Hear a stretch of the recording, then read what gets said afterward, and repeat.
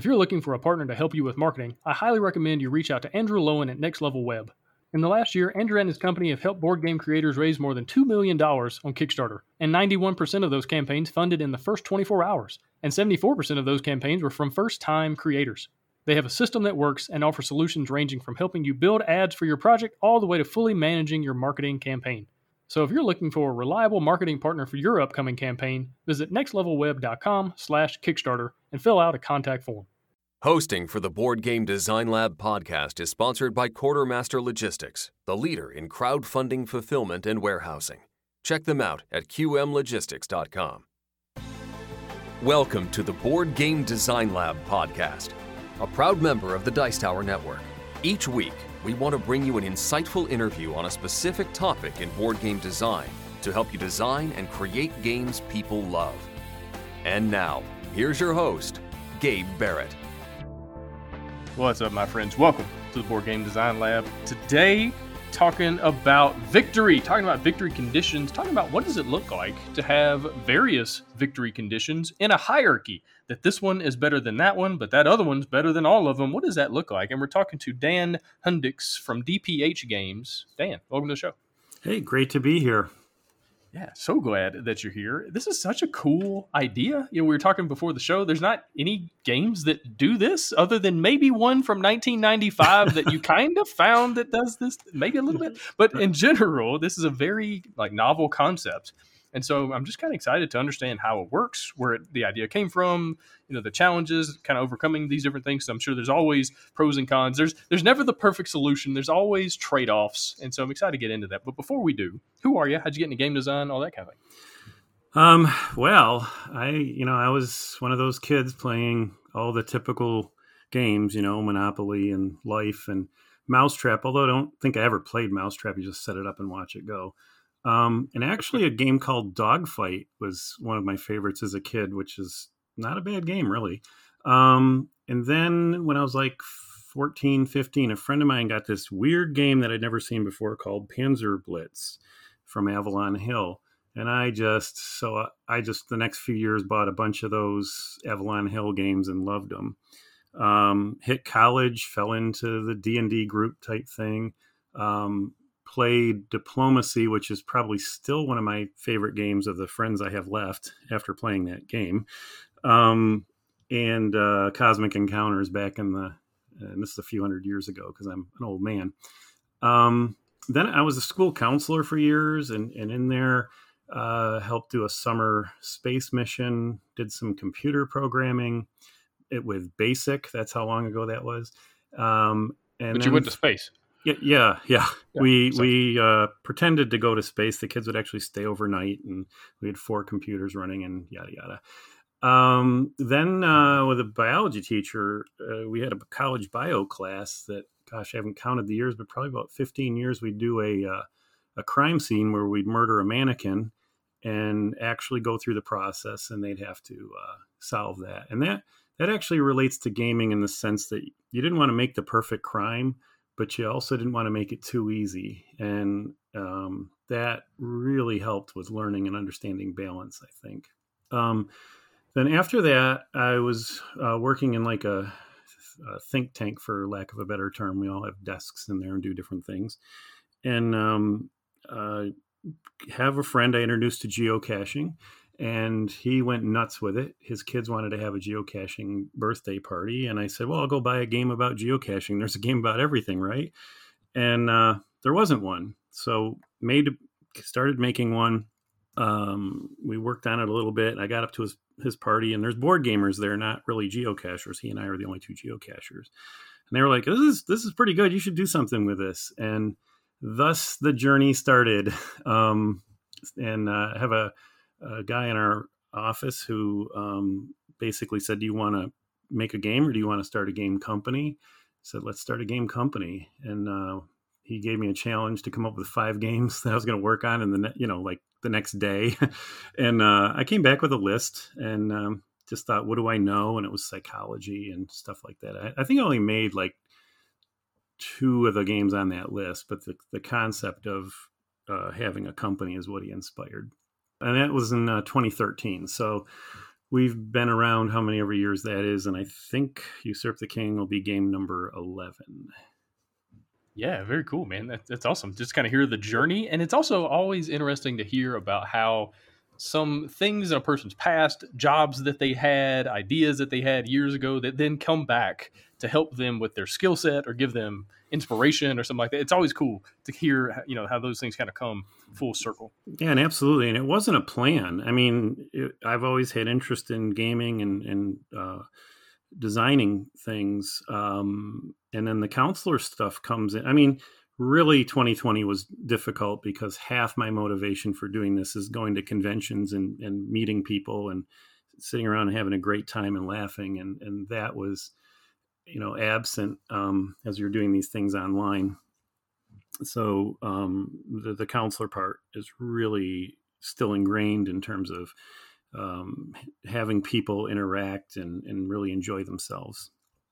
Yeah, absolutely. I know it's been a huge challenge for a lot of people. And but anyway, let's get into the topic at hand. Let's talk about this victory condition hierarchy. Tell me what it is. Like, give me a definition. Like, how would you describe it? And then we'll get into kind of the genesis and how it works and all that good stuff.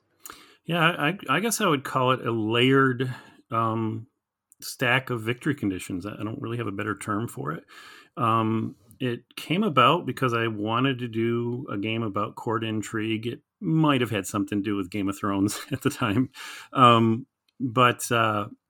So I just thought about, well, how does it work in a monarchy? How does someone become king? What's the hierarchy in there?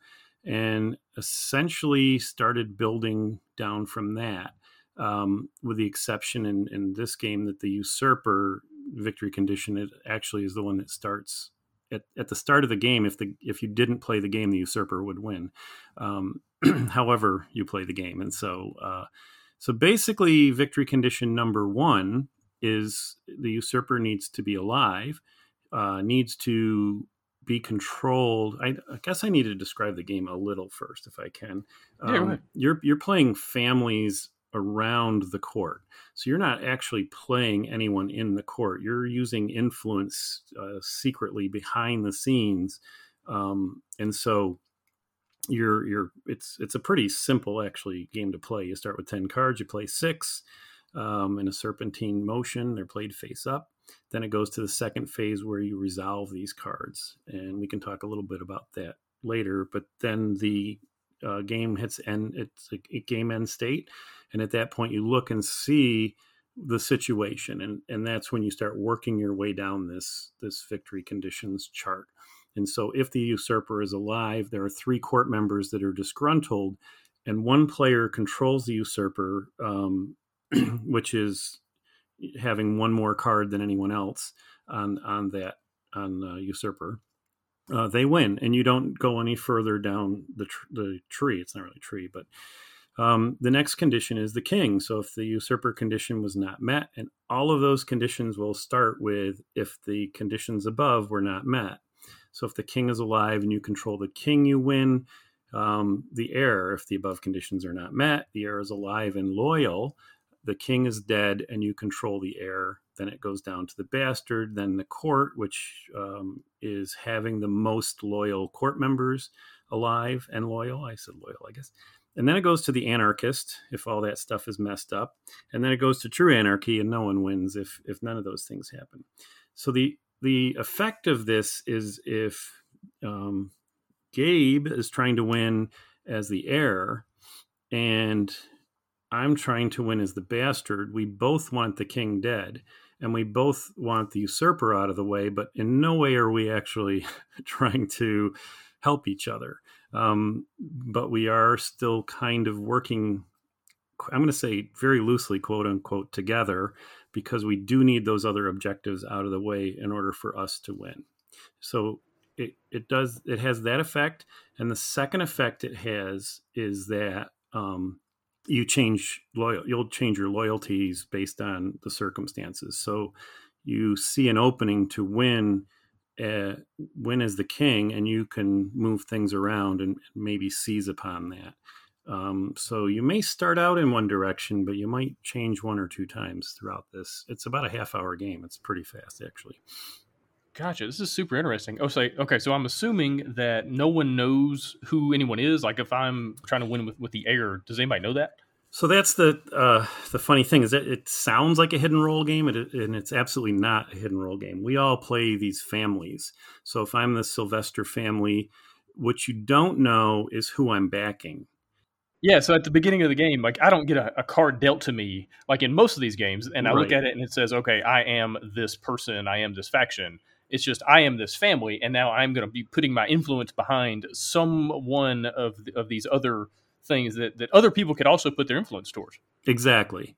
And the cards are dual purpose. They're influence, but they also are bribery or daggers or conspiracy. So one of the so the benefit of that is it creates a very fluid game in the sense of your objective may change 2 or 3 times. The downside of that is it's a fair amount of ambiguity when you start the game. So some people aren't comfortable with that. So we have a tutorial deck that basically you draw and it suggests maybe you want to try to win as the king. And here's what you do, and here's the valued cards to do it. So usually after a couple of plays, people get it and they don't need the cards. But and some people don't need the cards right away. But if you're one of those people that like, who am I going to try to win as, and you need that little guidance, it's there. But by the very nature of it being fluid and wanting you to change maybe who you're backing, it's a little ambiguous that way. Yeah, and I think it's really smart, especially in today's world where there are a million games, is to make them as accessible as possible, and adding little things like that to kind of help people get into the game that are brand new to it, or maybe they're the only new player at the table. That's always fun because I've got a ton of gamer friends that have played all these games, and then I'll come, at home for the summer or whatever, and then I'm there and they've played this game 20 times. They've like figured out the strategy, and I'm there for the first time, and it's real weird because I can't be like, hey, so let's say just for an example, if you had these cards, what would you do? Obviously Gabe has those cards, and so you have to be kind of clever in your questions sometimes, and not, give away your strategy or whatever. So I think that's really smart. And now I bet there's a lot of balancing that goes into this kind of game to making sure that pretty much every level of the hierarchy is not necessarily balanced, that all of them have a 10% chance of winning or anything like that, but just kind of making sure there's no clear, okay, whoever goes for the king, they have a much better chance of winning because of this reason, and balancing that out. So tell me about how did you balance this game? Yeah, so there's two aspects of balancing in this. So the second phase, so after we place all our cards, and there's 10 cards, so there's agents, briberies, conspiracy, dagger, guards, poison, spy, antidote, betrayal, and books. And so I'm going to start with the back end balancing. So one of the things that happens, or the way that the second half of the game goes, is you look around the table, and without getting into too much detail, the spies are going to resolve first. So the green spy resolves, and on that card it basically says you may move one card of another player. So you can move anything except for poison, and so that person's going to move, and it goes to the next spy, and so on until all the spies have resolved. And then we move on to agents, which allow you to move a card with the agent. It's attached to the same court member. And then daggers resolve, which will kill the court member unless there's a guard there. In that case, it kills the guard. And then betrayal, you can move one of your own cards. And then books, and the way books work is you may put a card in the book at the beginning of the round, and it can be anything but a person, so you can't fit spies, guards, and agents in books. And those books resolve as long as they're attached to someone who's alive, and then poisons resolve. And the other cards are states of being. Antidotes protect, briberies make people loyal, conspiracy makes people disgruntled, and guards protect against daggers. So the order in which those things resolve was, changed a million times, because the later you go, the better. And so because you have more information as to what's happening. And at one point, the ability to move another player's card was called treachery. And the problem was 80% of the time you'd put treachery in your book. and because it's the last thing to go, and you could move someone else's card, and that would be the player that would win. So by making that a spy that you can't put it in a book, it really kind of washed through and balanced out things. So we were continually moving things up and down to see what was being played, what wasn't being played, what seemed overpowered. And the one that was sort of the tough one was we needed the agent to go early, but it was a little too powerful. So now the card that the agent is moving goes with the agent.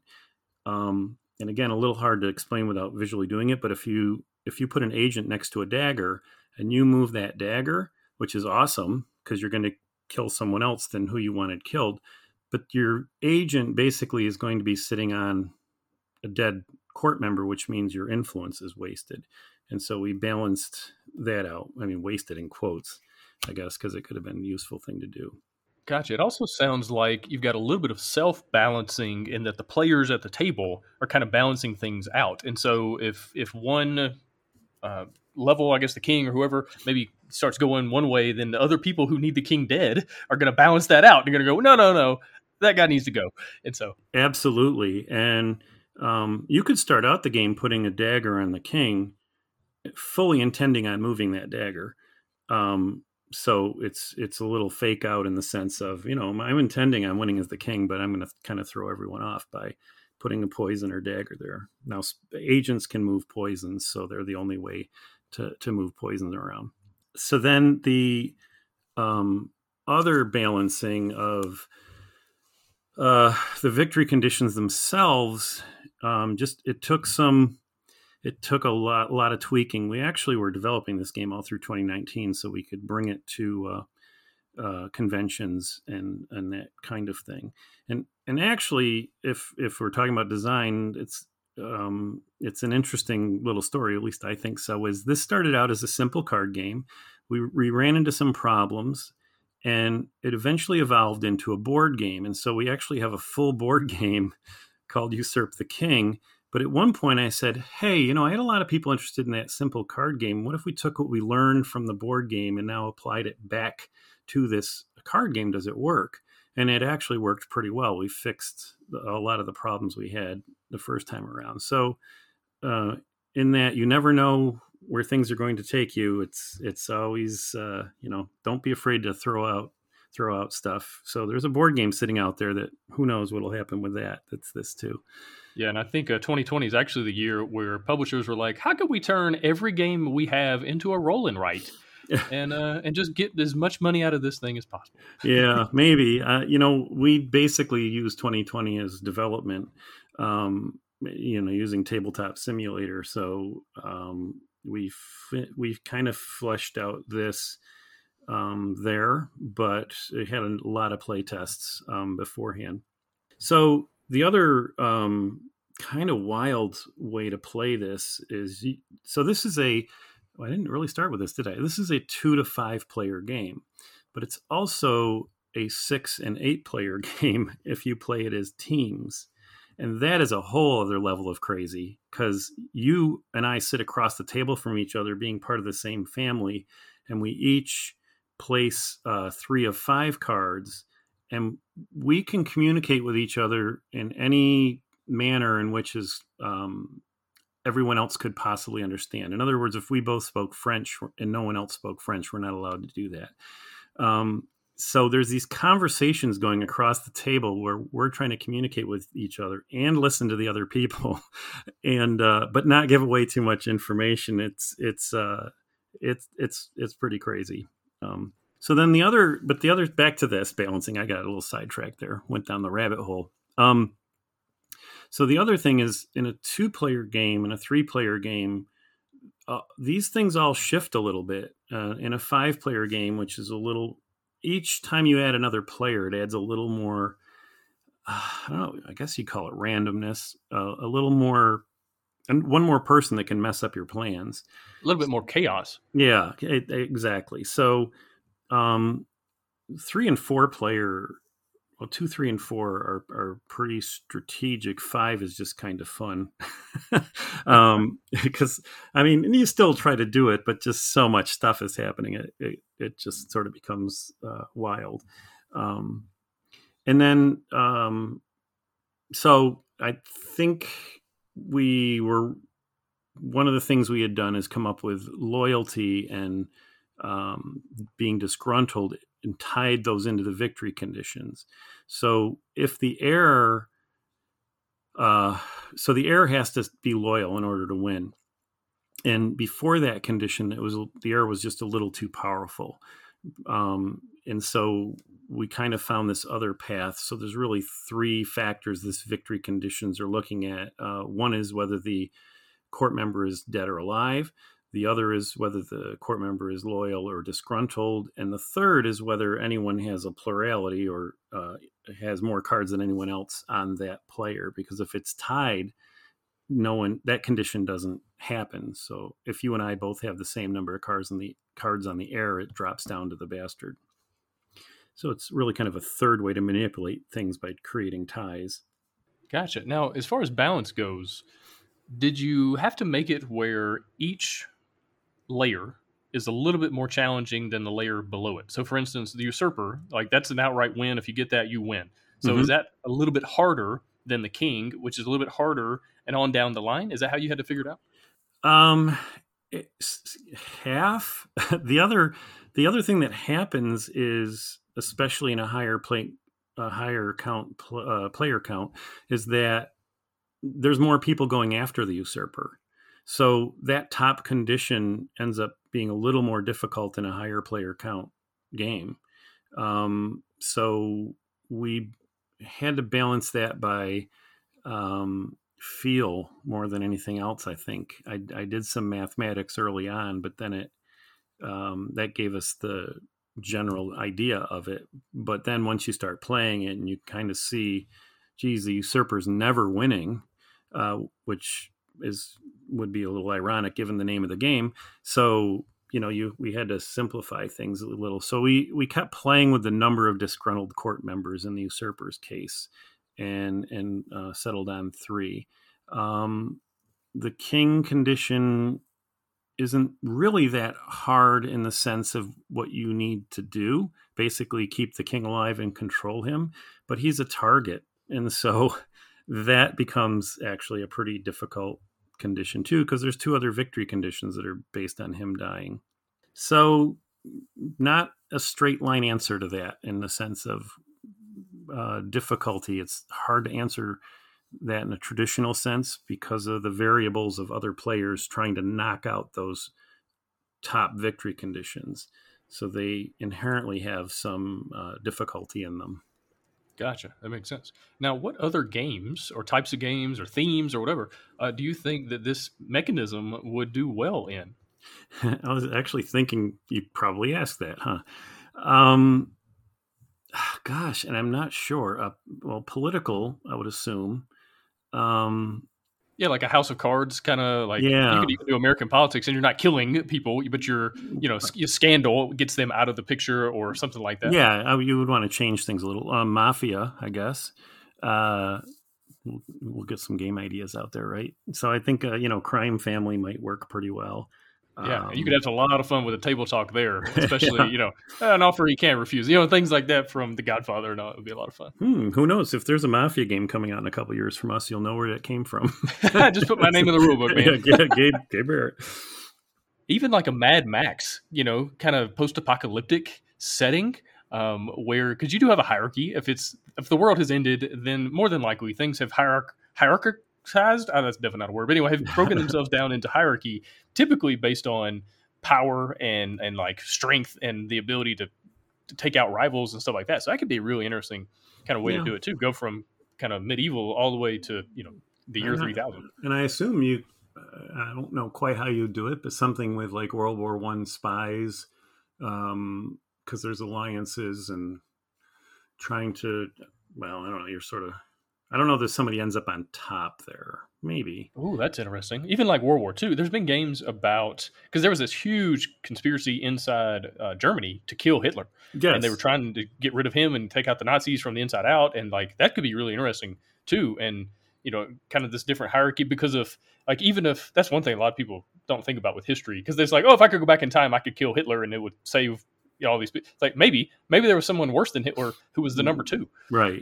And so like creating a game where if this person wins, then actually World War III happens, or whatever. You could come up with all these kind of interesting fictional ideas about the way the world would turn out. Well, I think what you can do is use that as a foundation for your time travel game, and then because I'm waiting for one that really does time travel well.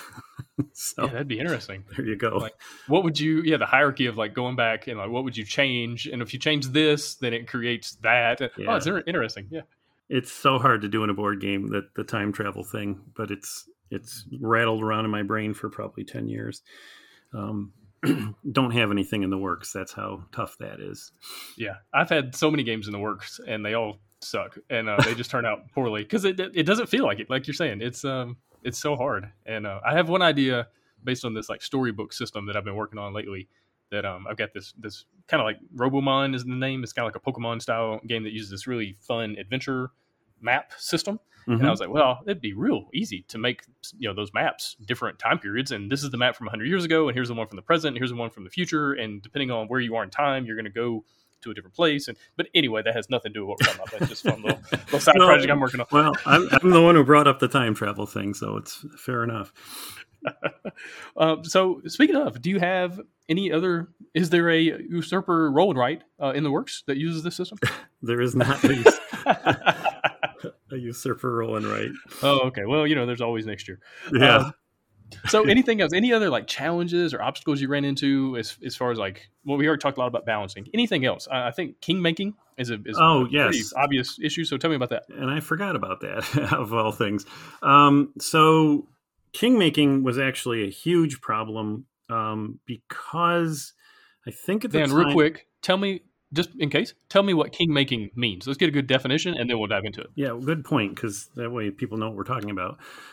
So when a game comes down to the last move, and the player who has that last move doesn't have any chance of winning, but the action they take is going to cause one of two other players to win, they become the kingmaker. And so it kind of stinks because, Gabe looked at me funny last turn, so I'm going to let the other guy win. Or if you're a couple of my friends, they're married, and anytime my friend's wife has the opportunity to be a kingmaker, she never chooses her husband. She's like, nope. And she just like makes it's this like weirdest thing where she's like, I'm going to choose anyone but you, husband. And it's like, oh, this is awkward for everybody. Okay. But anyway, that's hysterical. So the what caused that was you put the book out there, and then when you went to resolve the book, you took a card out of your hand and put it in the book. And so you had way too much information and could play a card that the last book to resolve would end up kind of maybe swinging the game, actually, a fair number of times. So part of the solution there was and thematically makes a lot more sense. You're sneaking something into a book and sending it into the court. And who knows, how that's going to play out at the end. And so by loading the books ahead of time, it wiped out a lot of it. But prior to that, we actually had a Kingmaker deck. So when it came down to the last turn, I think there was like 8, 9. We're not using this system right now, but there was like 8 or 9 cards in there, and you draw a card, and the card might say so. I would choose that, like that, the wife would choose the other person, not her husband. And so they were assigned a role. So she would be the kingmaker, the husband would be the overlooked, and the winner would be the king. And then you draw this card, and it might say, well, the overlooked gets one more action. And what drove it is there was one card in there where the the kingmaker might get one more action.